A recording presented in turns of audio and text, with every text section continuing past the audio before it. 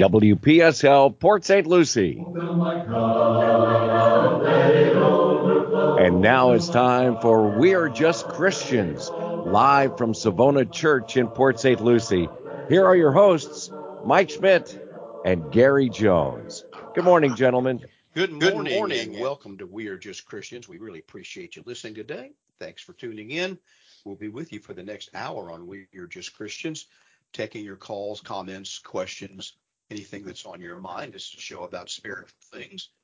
And we emphasize the fact that we ought to go back to being just what we find in the New Testament, and that is just Christians, not loyal and not following the doctrines and teachings and traditions of men down through the centuries, but trying to find out what the New Testament says, what the Bible as a whole says about any subject. And so we invite you along that journey. We talk about pretty much anything on this show. We bring up current topics, and some would call them political, cultural at least, topics, and we relate that to what the scriptures say. We talk about what people's personal experiences in religion or churches, things that are on their mind about something called metaphysical matters, why is there suffering, things like that. We talk about a lot of different stuff on this show. And we then try to relate. If you call the show, and I'll give you the numbers in just a moment, you can call us. We make a promise to you that we're not here just to argue with you about something or to set you up, to attack you or something like that. We want to have a discussion. So we're going to give you whatever time you want to explain something that you want to say or to ask a question. We'll go to the Bible and try to find scriptures that relate to that as best we can, so you can take those and read them. And then we'll give you the last word. That's what we do on this show. So we'll be glad to have you join us in that endeavor. If you'd like to call the show, here's the call-in number for live conversation, 772-340-1590. 772-340-1590. That's the regular call-in number for WPSL. If you call shows like the Swap Shop or other things, you got the number already, 772-340-1590. We also communicate with people during the show and during the week with two text numbers. My name is Mike, and as you heard, and I have the text number 772-260-6120, 772-260-6120. And then Gary Jones, my partner. How you doing, Gary? I'm here this morning, Mike. Didn't even greet you earlier, but anyway, Gary Jones is also a host, and his number is 772-260-6220, 772-260-6220. Now, maybe a live call or a text doesn't suit you, or maybe you're listening to a recording, and these recordings are available on our website, which is wearejustchristians.com. You can, if you're listening to a recording or you can't contact us live, send us an email, which is justchristians@att.net. justchristians@att.net. We'd be glad to respond to an email and carry on a conversation with you. So thank you for listening today, and we would invite you to participate in the show. Got a couple things we want to talk about. I do want to say this: next week we will not be live. We've made a recording for next week. I'll be in Houston at one of my sons and grandchildren's houses for a week, and so we made a recording and on a particular topic that someone asked about. So that will be an interesting thing if you want to. Well, we could probably tell them what the topic is. I think we talked about, are there spiritual gifts today like in the New Testament? Well, miraculous gifts. Miraculous gifts, their duration, their transmission. Does God promise in Acts 2:38 about being forgiven of sins and receiving the gift of the Holy Spirit? Does he promise the gift of miracles to every Christian? And so that was a question that was asked us. We did a recording on that next week, so you can tune in there and hear that. And then you can respond. We're not trying to cut off discussion, but that was something we thought we could do in a recorded show that would be of interest to people. Today, I want to deal with, for time as much as we have, with another question this same listener asked about, and that's because they because of listening to the show, they attended our worship assembly, And Gary, I would say the first thing that most people would notice, well, you and I wouldn't notice it because we're used to it. The first thing that people would notice when they attend a worship assembly here, or even walk in the building, when they walk in and right on the Church of Christ on Savona Boulevard, is that we do not have a band and a drum set. We don't have huge speakers to play the music from the guitars and the bass player and the organ. Even the more traditionalist, there's no piano sitting up there. So we do not use mechanical instruments of music. Someone says, well, why don't you use instrumental music? I believe we do use instrumental music, which we'll discuss in just a moment, but we do not use mechanical instrumental music. And it's not just because we're quirky. I'm sure you could find lots of reasons to say, well, you guys are just weird or quirky. Okay, I can accept that. But that's not the reason we don't do that. We don't do that because we don't believe we have any biblical authorization in the New Testament to use mechanical instruments of music. And neither did historically the churches from the New Testament period down for several hundred years. They didn't use instruments either. Now today they're so ubiquitous, Gary. No, that's not because person. Yeah, but Mike, let's point out that's not because they did not have instruments of music back then. Yeah, they had flutes and lyres and those had those in the Old Testament. Yes. But so the New Testament churches had made a choice not to use them. Why? Well, we think it's because they didn't have any authority from the apostles to use them. And that held true for a long, long time after the New Testament period. But now churches gradually, even the Catholic Church was against them for a long time, now has instrumental music. Baptist churches now use them almost ubiquitously. One of the most famous Baptist preachers of all time, and if you're a Baptist listening, you'll recognize the name Charles Spurgeon in England in the late 1800s.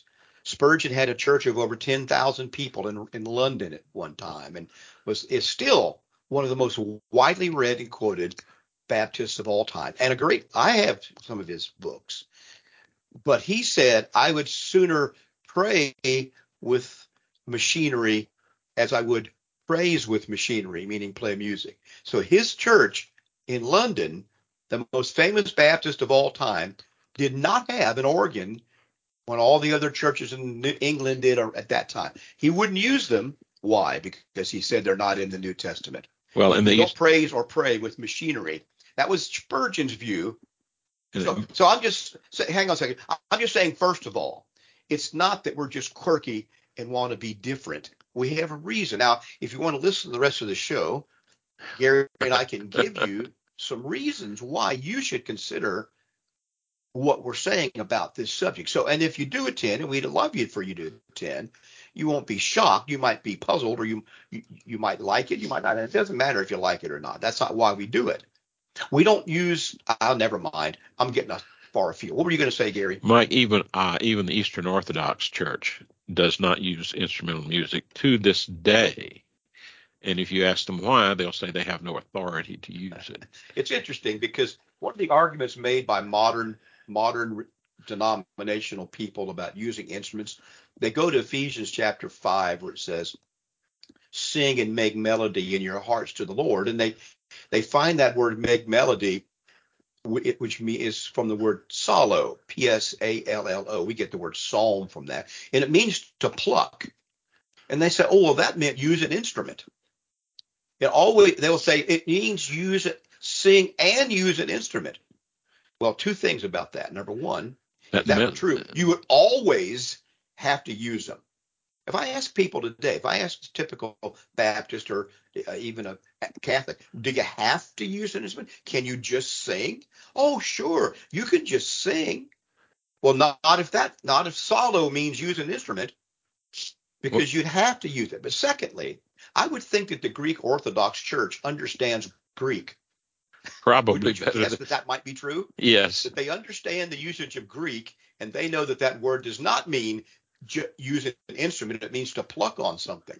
The question is not whether it's plucking. What is being strummed or plucked? And is it the human heart, or is it a mechanical instrument? Where is that melody being made? And it says in the heart, in your heart to the Lord. So there are several reasons why we don't use instrumental music. And one of the things I was surprised about, Mike, is how often when it is mentioned, it's mentioned in the context of edification or teaching or talking to others. That's what it's for. It's all teaching. Yes. That's why we have the lyrics of the Psalms and not the musical scores of the Psalms, okay, in the Old Testament. Because the Word of God is conveyed in language or in words. Now, we accompany that with different kinds of music and down through the ages. And there is some, but what we call, let me say this if I can say it backwards.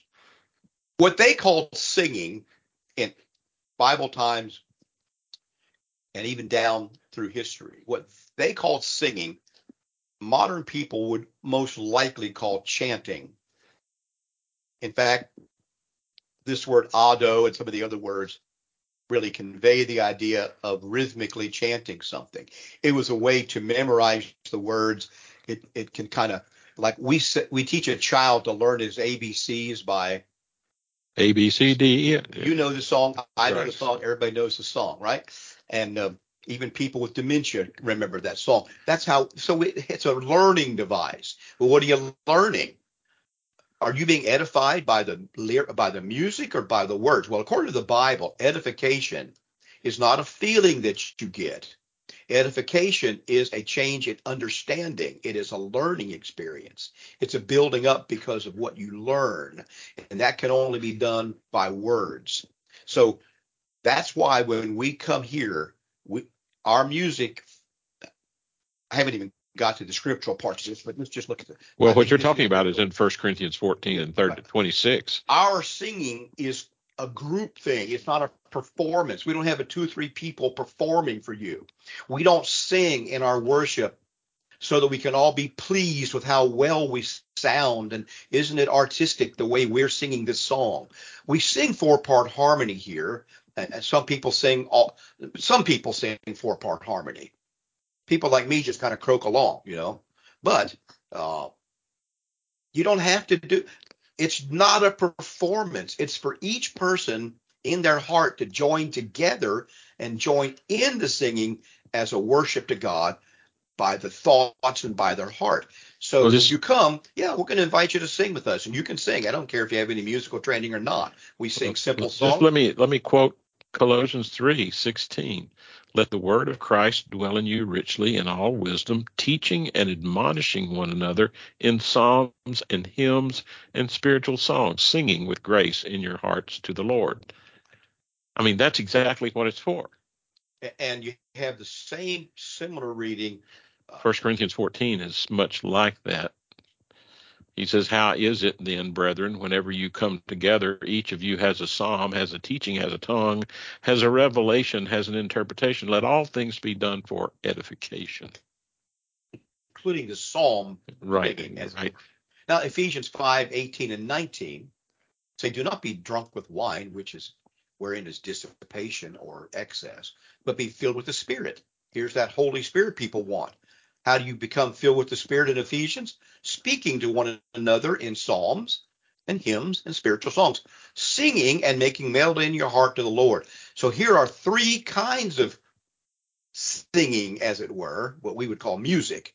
There's 3 kinds of music in the New Testament. There's psalms, hymns, and spiritual songs. Hard to know exact differences. Psalms would be more particularly singing the lyrics and the psalms of the Old Testament. The hymns were religious type songs that were directed particularly to God, I think is the way it was often used. And then spiritual songs are songs that are encouraging to one another to lift up the spirit of the people that are hearing them. And you do this by singing and making melody in your heart, and literally in Greek, with your heart to the Lord. So we use an instrument to sing to the Lord. We use a musical instrument to praise God with in this church. That musical instrument is our heart as it sings or is plucked, is strummed in service to the Lord. He makes no mention here in these verses. And you can read 9 or 10 verses of the New Testament about singing and about worship and singing, or singing and worship, I should say, and you find nothing about this. Now, Gary, we have a phone call, so we'll come back to this. But let's go to the phones. I don't want to keep Laura waiting. I've done that before. I don't want to do it again. Laura, are you there?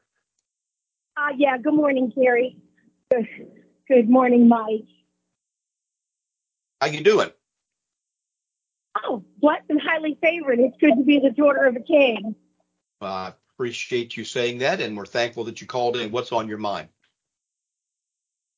Well, I'm just wondering because I don't see whether they use an acoustic guitar, a harp, or anything, the difference, or even a cappella. Some churches use different.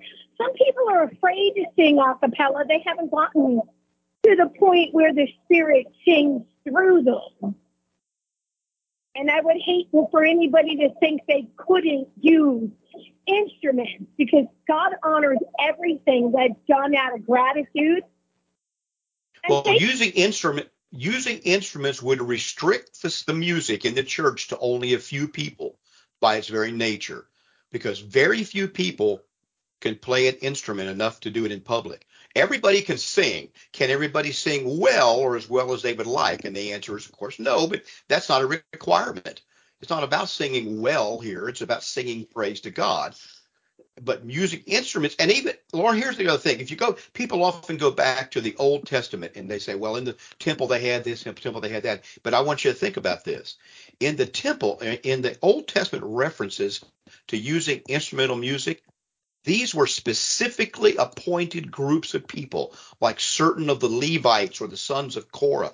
These were specifically appointed people who played specific instruments. They had lots of instruments in ancient times. He only appointed trumpets and cymbals and things like that, not all the stuff that people use today. So if you want to go back, what's that? Which would be your praise and worship teams. They are no designed to play those instruments.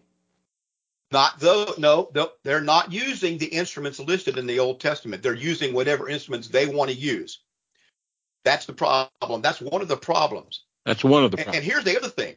In the Old Testament, those priests who were doing the singing and so forth, and playing, I should say, were wearing specific priestly garments and had this room filled with incense and so forth. People want to bring over, Laura, they want to bring over the musical instruments because they like it. They want to leave behind the priestly garments and the sacrifices that accompanied these and all the blood. They want to leave all that behind. Judgmental statement. What's that? Not necessarily. I know tons of people who worship, whether they sing a cappella with an acoustic guitar or a whole band, who honor the Lord with all their heart and soul, and new people trying to sing a cappella, that it needs at least need a chord and need to feel like they fit in. That is the love of God. But it's not a matter of fitting in. When someone comes in our service and they sit in a whole sorry, I'm over talking you. What? That's okay. When someone comes in our service and they sit in a group and we all sing, they can all join in to whatever degree that they are comfortable with. There's no, but they don't. We're not drowning out that by the extra music. And we just don't find any authority in the New Testament to do this, huh? It's accompaniment. It's not drowning out. Well, okay. I know people have come to this church we're getting off the subject, but I know people who have come to this church to visit, Laura. And they've told me, well, when I went to the other churches in town, they handed me earplugs when I came into the building. They thought I needed earplugs to join in their worship. If that's accompaniment, I'm not sure how that works. Now, I know that you can have accompaniment, but the point I'm making, though, is if whatever kind of worship is brought into the temple of the Lord, as it were, must be authorized by the Lord and what he wants. When all the way back to Cain and Abel, Cain brought a sacrifice of what he wanted to give God, and Abel brought a sacrifice, apparently from the book of Hebrews, that was what God told him to bring. God accepted the worship of Cain. He rejected the worship of Abel and rejected the worship of Cain. So don't think that any kind of worship that I offer up under any circumstance, as long as I'm sincere in offering the worship, don't be under the delusion that that worship is acceptable to God just because I want to give it. Because we have too many examples in the Bible. When David was carrying the Ark of the Covenant back to Jerusalem, he didn't do it according to what the Lord said. And they were singing, and it mentions there in 1 Chronicles 13, they were singing and dancing and playing as loud as they could, all the instruments. And as soon as Uzzah reached out and touched that ark, he struck him dead. So the lesson there, and David learned this lesson a chapter or so over. If you're going to worship God, you're going to have to do it exactly the way God says. And so he moved the ark and set it up the way that God demanded. Now, that lesson means something in the Bible. And it meant something to the church for the first 500 to 800 years as we look at history of the church. Well, what I'm challenge you to do, Laura, is go to the New Testament, find me some indication that New Testament churches used mechanical instruments in their worship, and I can tell you ahead of time, you're going to have a very difficult job. Midnight to work the graveyard shift can't spend the first 10 minutes of his 24 hours with the Lord because he gets up at a different time of the day. See, this is where you bind people. Do not bind them by the confounds of this world. God is way bigger than any time frame and any human thinking. Well, I understand that, and that's why I respect his word. Since I know God is big. Freedom to play a guitar, to play a drum set, to sing a cappella, to bang a tambourine. How anybody worships the Lord in their heart is nobody else's business but theirs. They choose to bring it into no, it is the Lord's business. It's God's business. That's the fact. It's God's business how they worship. I'm just challenging the idea that you can do whatever you want to in worship, and it'll be fine with God as long as you're sincere. I don't think that's not a New Testament principle. It's not an Old Testament principle. John 12:48, he says, "He who rejects me and does not receive my words has that which judges him. The word that I have spoken will judge him in the last day." Now, in the last day, what we do in worship is going to be judged by what we're told to do in Scripture. So I think that what this is what's happened historically when you go and I'm sorry, Laura. Cut people up. What's that? Let me present to you another thought, Laura, about this. People often go back. Where you'll find the instruments in the Bible are in the Old Testament under the law of Moses. You'll find symbolic references to symbolic instruments in the book of Revelation. Once again, only specific instruments played by specific people. You'll find that in the book of Revelation. But in the Old Testament, what you find is people want to bring stuff from the Old Testament over to the New Testament. They only bring over things that they want to bring over. They don't bring over things that maybe things that God has authorized. They bring over stuff that they want to bring over. Now, hang on a minute here. I've just lost my place on where I was. But we need to. I want you to consider this argument. In the Old Testament, they had the temple, and then they had the tabernacle, then the temple. And there's no dispute to me that they brought in musical instruments like trumpets and lyres into this temple, and at certain times, under specific directions, certain people used those instruments in a certain way. There's no dispute about that. But before they brought them into that temple, they had to take those instruments and sprinkle blood on them to sanctify them to be used by God's priests in God's house. They had to sprinkle blood on them to purify them or to make them holy. They didn't just take their guitar from home or their amplifier set from home and bring it into the temple. It had to be sprinkled with the blood, like God said, with hyssop and scarlet and all this kind of stuff.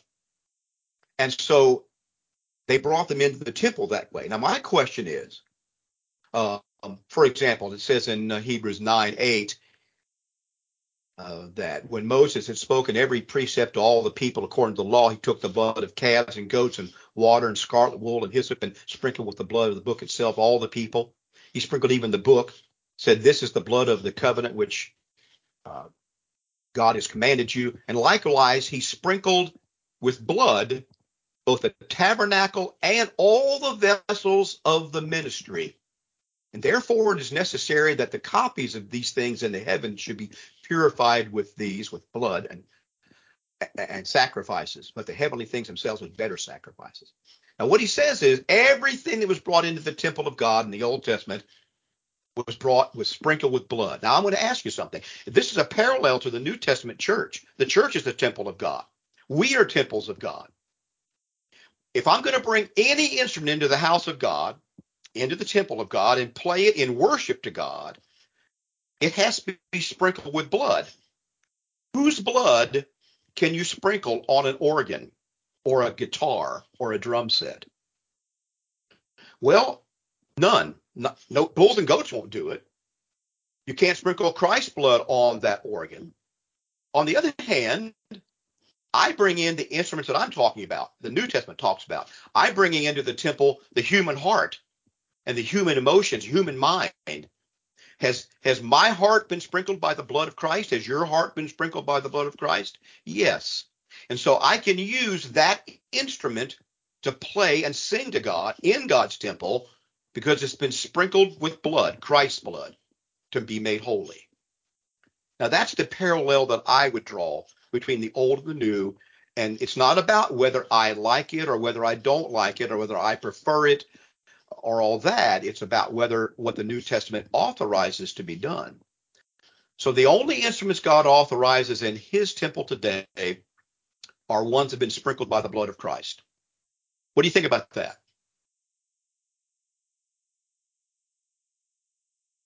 Okay.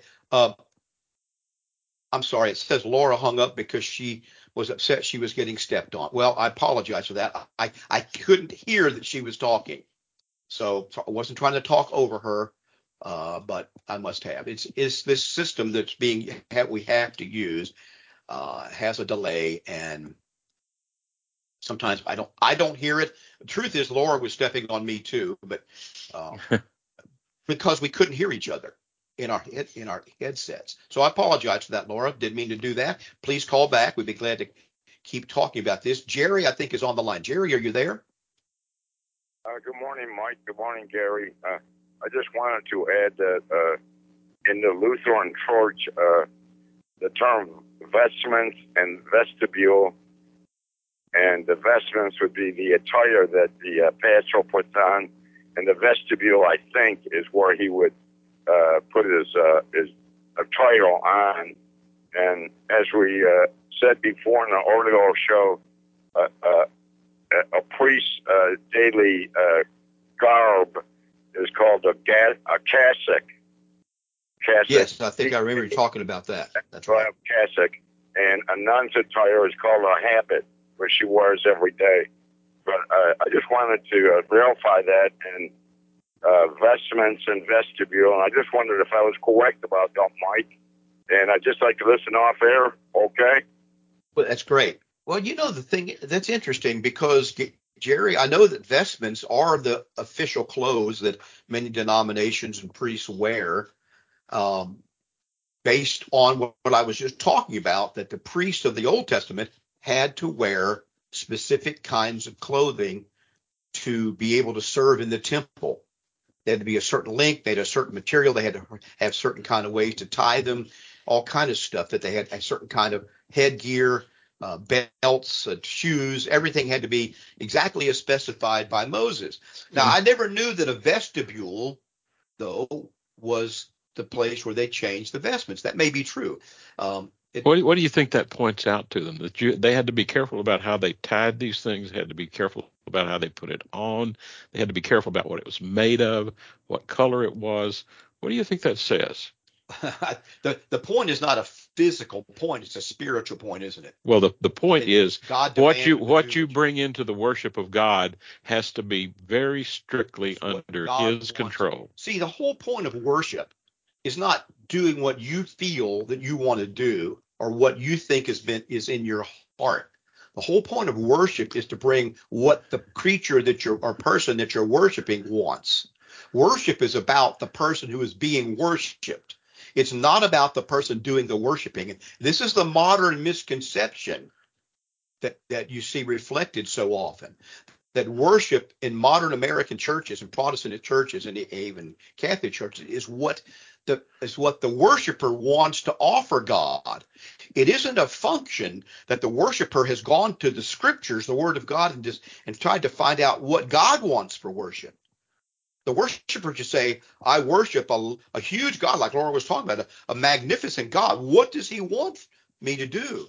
Not, since he's a magnificent God, let me do something I'd like to do for him. That's not worship in the Bible. Worship in the Bible is me saying, what does God want? And going, like Gary's saying, finding out what that is. And in the case of the Jews, he tried to hedge them in by saying, you wear these kind of clothes, you do this. Now, in the New Testament, my point is that the New Testament is the spiritual fulfillment of these Old Testament laws. So we here at the church on Savona don't bring over the special clothing for a priest. I'm not a priest. I don't have special headgear or anything else because God didn't command his evangelists in the New Testament to wear anything special. But what he does command is that every child of God is a priest.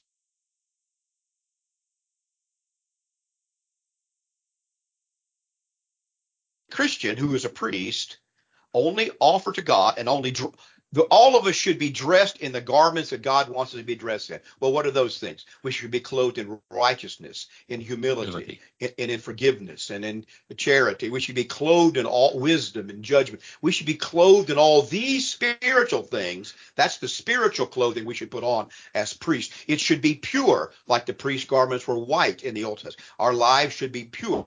We then as priests wear these kind of garments. And since we're in God's temple as his priests, we only offer the kind of worship that he has said he wants in the way that he said he wants it done as best we can, with humility, not the lifting ourselves up as we're the ones going to give you the worship. That's what Cain did, and it's a problem. Now, I am not laying any of that on to Laura because she calls, and I appreciate her calls, and we didn't get a chance to really finish our conversation. Well, no, I hope you'll have understanding, Laura, that I wasn't really trying to cut you off. Well, this is an important point because basically that's one of the things that today I think is being taught very wrongly in other groups. That you need to get something out of this. You need to enjoy this worship. You need to have whatever you desire as part of this.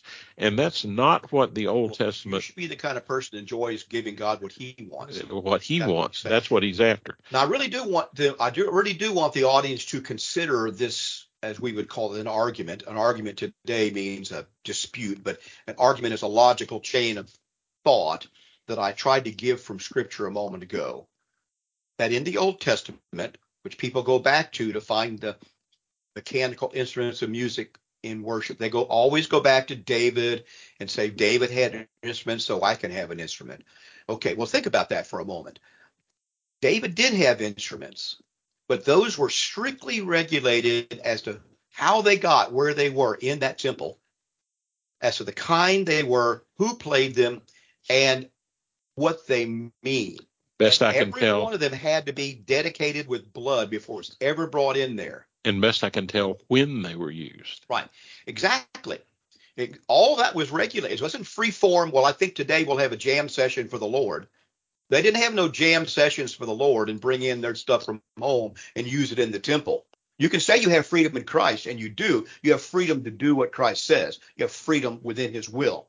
But the point I'm making is that if an instrument is going to be brought into the temple of the Lord in the Old Testament, And if they had, so let's say they had a trumpet that was broken in the temple or failed in some way, or if I can tell you, Gary, based on the Old Testament law, if they're playing a trumpet and they dropped it and it got a dent in it, that was no longer a trumpet that could be used in the holy temple of God. It was dented. And so they would throw that one away. And then when they brought a new one in, guess what had to happen? It had to be sprinkled. Perfectly fashioned, had to be sprinkled with blood. And so when you come into the temple of God today, in the 21st century, the only way that you can get into the temple of God as a Christian and be a Christian is to be sprinkled by the blood of Christ. We know that you come in contact with the blood of Christ in baptism and you're washed and made clean to be a servant in God's house. Okay? Sprinkled with blood. Well, so if you want to bring an organ or a drum set in this building and say we're going to worship God with it, I'm going to tell you, you need to sprinkle it with the Christ's blood first. Do you think you could really take a drum set and dip it in our baptistry and make it holy? No, because it can't do what the real worship, the real priests, the real instruments that God wants worship from. It's the human heart. Wood and metal, they're human hearts. That's the parallel. And we live in a spiritual temperament in a better age, as the writer of Hebrews says, a new and better covenant we live under. Well, there's also a contrast, I think, Mike, between the old and the new. When is one of the reasons why I see that from the first century on until about the 7th or 8th century at least, there were no instrumental mechanical instruments used in worship. And they were disputed long after that. But in Isaiah 66, he says something that's interesting to me, and this is where that, I think, part of that contrast comes from. Isaiah 66, the subject is things are fixing to change with this new system that God's bringing in. And he says, for all those things, this is verse 2, I'm starting Isaiah 66, beginning verse 2. For all those things my hands have made, and all those things exist, says the Lord. But on this one I will look, on him who is poor and of a contrite spirit, and who trembles at my word. He who kills a bull is as if he slays a man.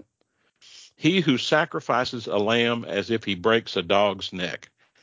He who offers a grain offering as if he offers swine's blood. He who burns incense as if he blesses an idol. Now, killing bulls, sacrificing lambs, offering grain offerings, and burning incense were all things commanded under the Old Testament law. And he says, look what he's going to consider those things now as nothing, or even worse, as worse than nothing. And so there was a contrast particularly made to show this, I think, under the new covenant.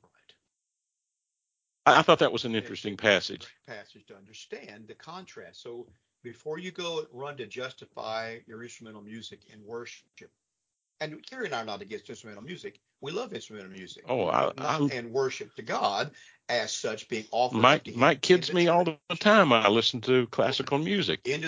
In the public worship of God, it's not authorized. Now, for example, Martin Luther. Here's a comment Martin Luther made in one of his commentaries on 1 Corinthians 14.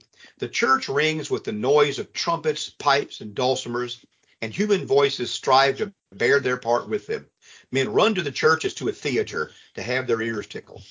This is the thought of Martin Luther in the 1500s. Adam Clarke, the famous Methodist. I believe that David was not authorized by the Lord to introduce the multitude of musical instruments into the divine worship which we read. And I'm satisfied that his conduct in this respect is most solemnly reprehended by the prophet.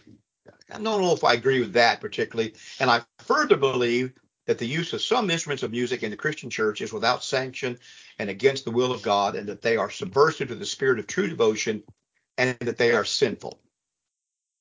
If there was a woe to those who invented instruments of music, as did David under the law, there is no woe, curse. Is there no curse to them who invent them today and introduce them to the Christian church? This is a Methodist.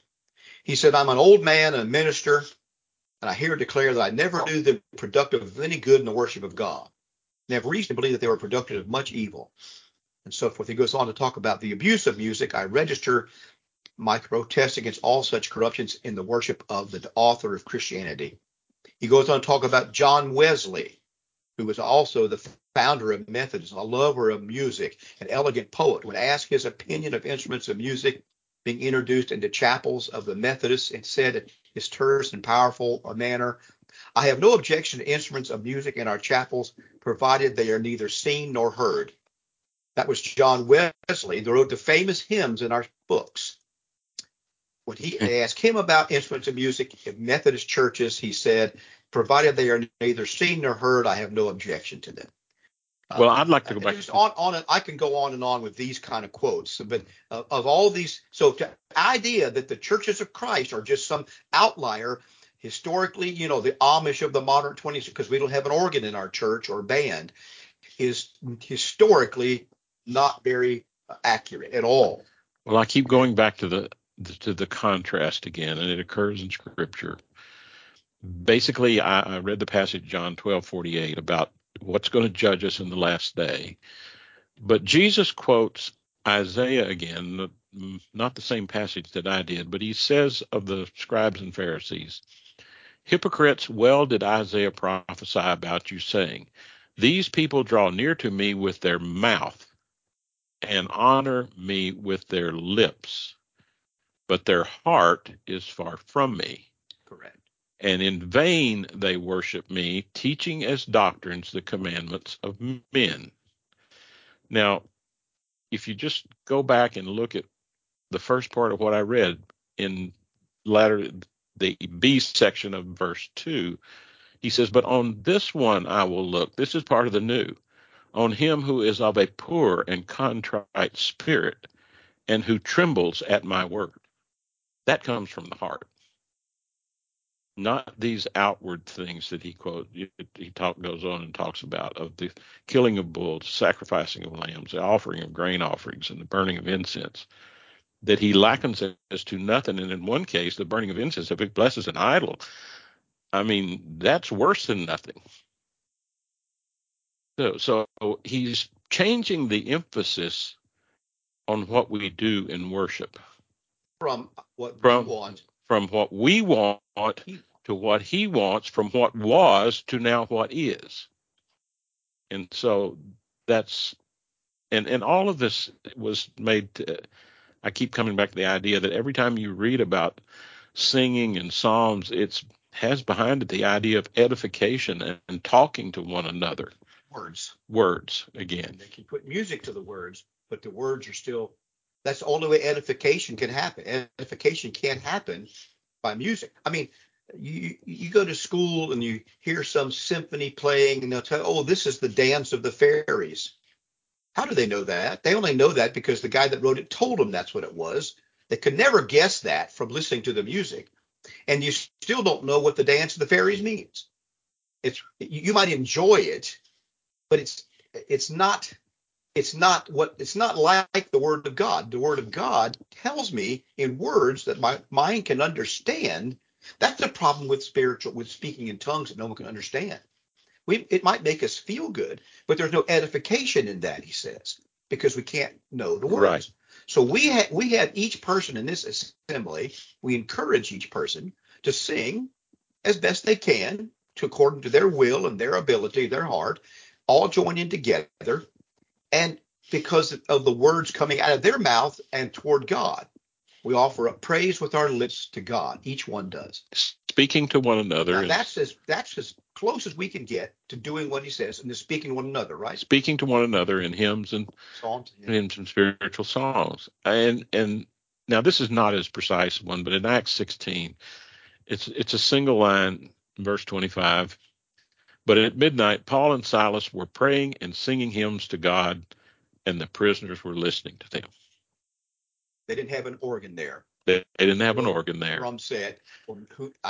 If they did have some musical instrument, it certainly isn't likely that they would have it in a Philippian or Roman prison, and they were just singing. It's just every time I come across these things, it just seems like it's aimed at communication. Well, going back to this, and I don't want to. We'll flip back and forth here a little bit, Gary. I know I'm not. I'm sorry. I keep coming back. I'm not trying to change your at all. I appreciate what you're saying there about that, but when you go back and look at historically, because I think having talked about this for 45, 50 years now, I think people's unstated objection to a cappella singing is that nobody else does it. That people are very simple, Gary. It's not that they have some good argument in favor of it, that they've just read their Bible so carefully that they're just, no, we got to use a band, a praise team and a band. You can't find those words in the Bible, but that's not the reason that when they come in here, they say, well, what's wrong? Something's wrong here. Y'all don't have, we've been told something's wrong here. You don't have any statues. There's something wrong. You don't have any crosses in this building. You don't have any gold. We've been told that. You don't have any gold up on the walls in this building. So it's not because they've read the Bible. It's because that's what their expectation is. And same thing is true of singing. Well, nobody else does it this way, so you must be wrong. Really? I think that's just historical ignorance is the wrong word. Not knowing. Here's a Baptist theologian named Benedict. He says staunch Baptists in former times would as soon have tolerated the Pope of Rome in their pulpits as an organ in their galleries. And yet the instrument has gradually found its way among them. How far this modern organ fever will extend among our people, and whether it will be on the whole a work of reformation or deformation in their singing service, time will tell. And then another Baptist, or no, Presbyterian historian. This is a historian, John Gerardo. He's a historian, he's a Presbyterian. He says, it has thus been proved in his book by an appeal to historical facts that the church, although lapsing more and more into defection from the truth and into a corruption of apostolic practice, had no instrumental music for 1,200 years after the apostles, and that the Calvinistic Reformed Church ejected it from its services as an element of popery or Roman Catholicism. Even the instrumental music of the Church of England had become very nigh to its extrusion from her worship.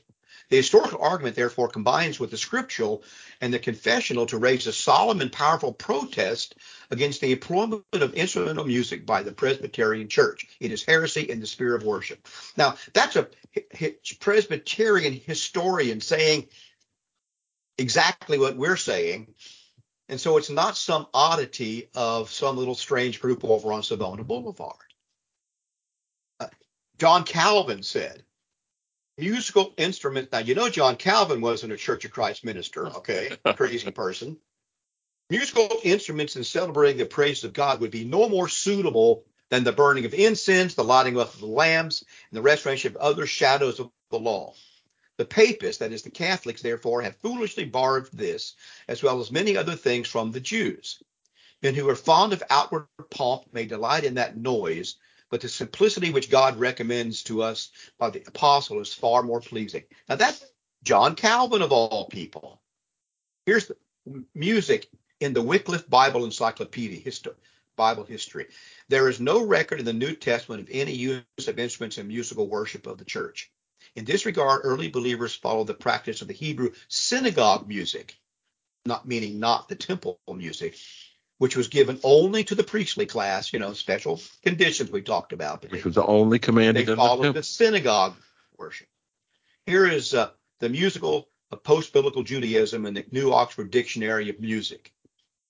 The primitive Christian community held the same view as we know from the apostolic and post-apostolic literature.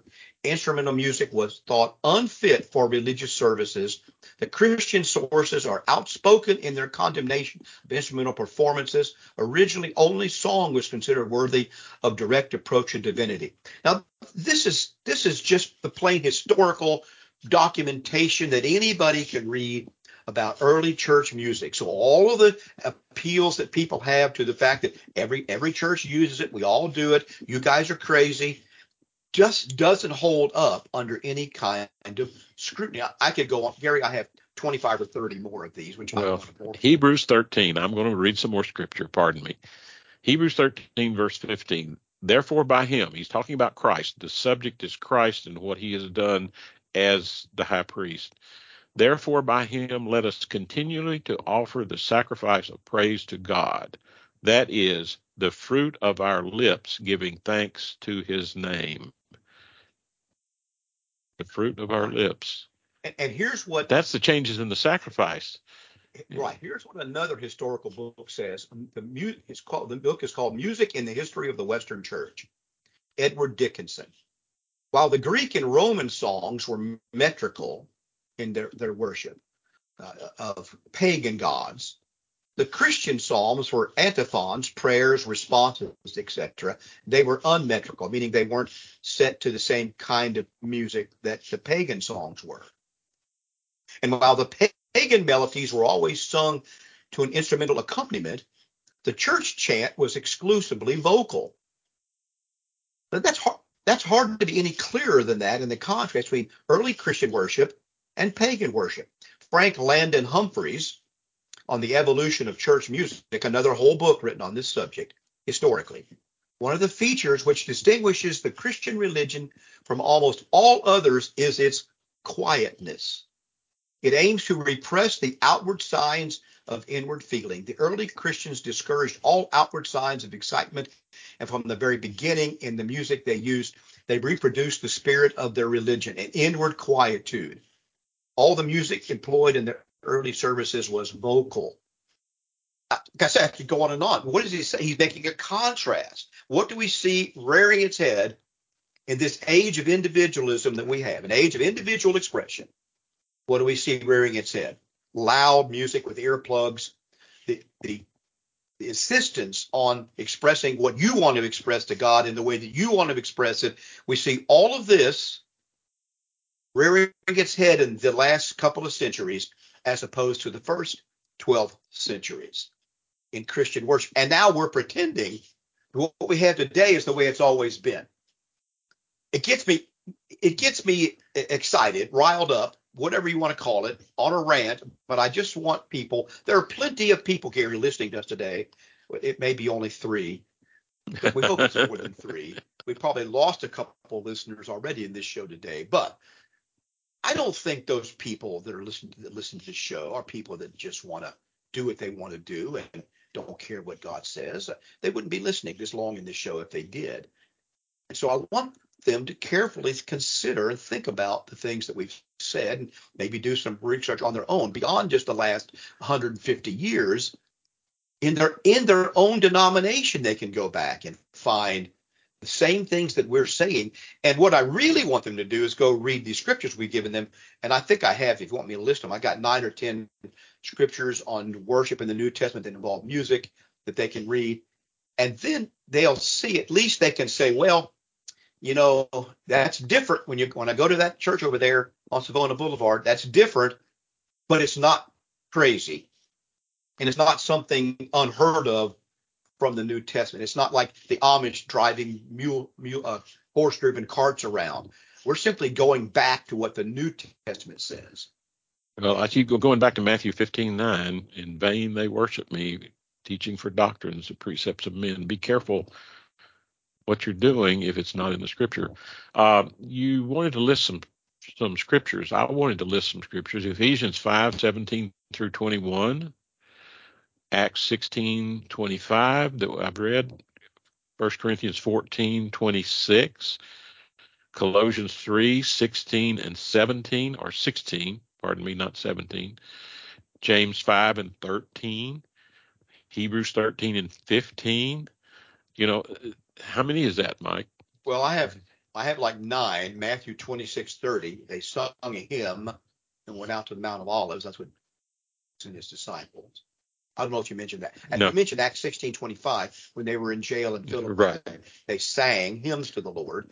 Romans 15:9. I don't know if we caught that one. I didn't get that. Flip over there. You mentioned 1 Corinthians 14:14 about singing with understanding. Let me run over to Romans 15:9. And well, in 14:26, he says, each of you has a psalm, has a teaching, has a tongue, has a revelation, has an interpreter. Let all things be done for edification. That was the one I looked at. And Colossians 3:16. Now, it is mentioned again in Revelations 5, 8 through 12. There's several revelations, but these are all highly symbolic, and even one is puzzling. There, in most cases in Revelations, there's a particular group that's singing. 420 elders. Yes, and they're sounding. Right, and they're doing it in at a certain time. Certain way. And here's the one in Romans 15. And it's part of a larger context, but he says that the Gentiles might glorify God for his mercy, as it is written. And he quotes the Old Testament. For this reason, I will confess to you among the Gentiles and sing to your name. And again, he said, rejoice, O Gentiles, with his people. Praise the Lord. And so that's a reference to the singing in Romans 15. You mentioned Ephesians 5:19, Colossians 3:6, Hebrews 13:15, the fruit of our lips, offering up the fruit of our lips to the Lord. James 5:13, is anyone merry? Let him sing psalms. And then several in Revelation.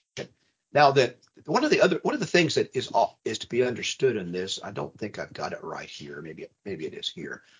There are a couple of words in the New Testament that refer to music, which are interesting. One of them is ado.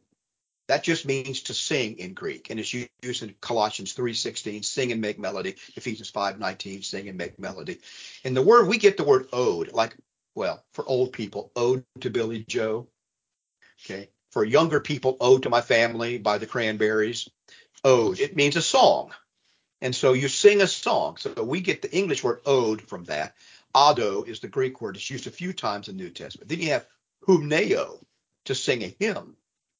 Hebrews 2:12, Mark 14:26, Matthew 26:30, they sang a hymn. Acts 16:25, they were singing a hymn, which means to sing. A hymn is basically a song of praise to God in particular. It has to do with the singing, but it has to do also with the general content, we think. There's nothing definitive about that. And then there's psallo, P-S-A-L-L-O, and its various forms. It means to pluck, to cause to vibrate, to make melody, to sing. So in Greek, it was used like to pluck your beard, to pluck fruit off a vine. You kind of have that twang, the pulling and the snapping. It's used to pluck other things. It's also used to pluck strings on an instrument. So it means that it came to mean, by the time of the New Testament, if you read the history of it, it came to mean to sing or to make melody. It sometimes is used in reference to, the original usage of the word, or one of the older usages, was to play on an instrument. By New Testament times, Greek scholars say it had come to mean just to sing with the vocal cords, as it were, with the heart, to strum the instrument of the heart. And you have it in Romans 15:9, James 5:13, Ephesians 5:19, 1 Corinthians 14:50. These are all some of the usages of those words. So you can't just look up music or singing, and you might not find all of them, but there's three that you do find there. It's interesting in Revelation 5 and 8, how symbolic this is. He says, the quote from that passage in verse 8 is, now when the four living creatures and the 24 elders fell down before the Lamb. Notice this, each having a harp and the golden bowls full of incense, which are the prayers of the saints. Are we bringing over golden bowls of incense? Yes. If you want to bring over the literal instruments, you got to bring over the literal bowls of incense. That's my point. Well, and he says it's having a harp and golden. It's like the harp and the golden bowls, which are representative of the past, are now representing the prayers of the saints. It goes back to what I was saying about this, is that before we bring over the harp, and it's the human voice. The human heart is the instrument. And guess what else we bring over? We bring over the golden bowls of incense today, which is what? The prayers of the saints. So yes, in the spiritual way, we have the golden bowls of incense, and we have the instruments brought into the church in a spiritual fulfillment, and we don't go back and bring over the, because if you got literal circumcision in the old covenant.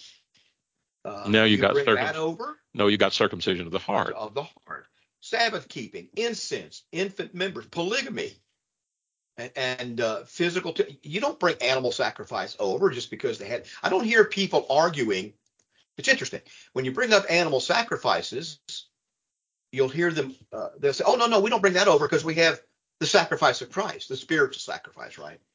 And so, but when I say, "Oh, here's a musical instrument," oh no, you got to bring that over, and you got to have the harp and the lyre and the but look at tambourine. You got to bring that over. Yeah, I'd go back to Why leave one behind and not bring it over? I'd go back to Isaiah 66. Look at the contrast. What he says: "He who kills a bull is as if he slays a man." Gary, our time is gone. You aren't going to bring that stuff over. Thank you for listening today. We did it again. Sorry we ran up on the time. WPSL, and I appreciate it. Thanks for listening. Is CBS News on the Hour, presented by Indeed.com.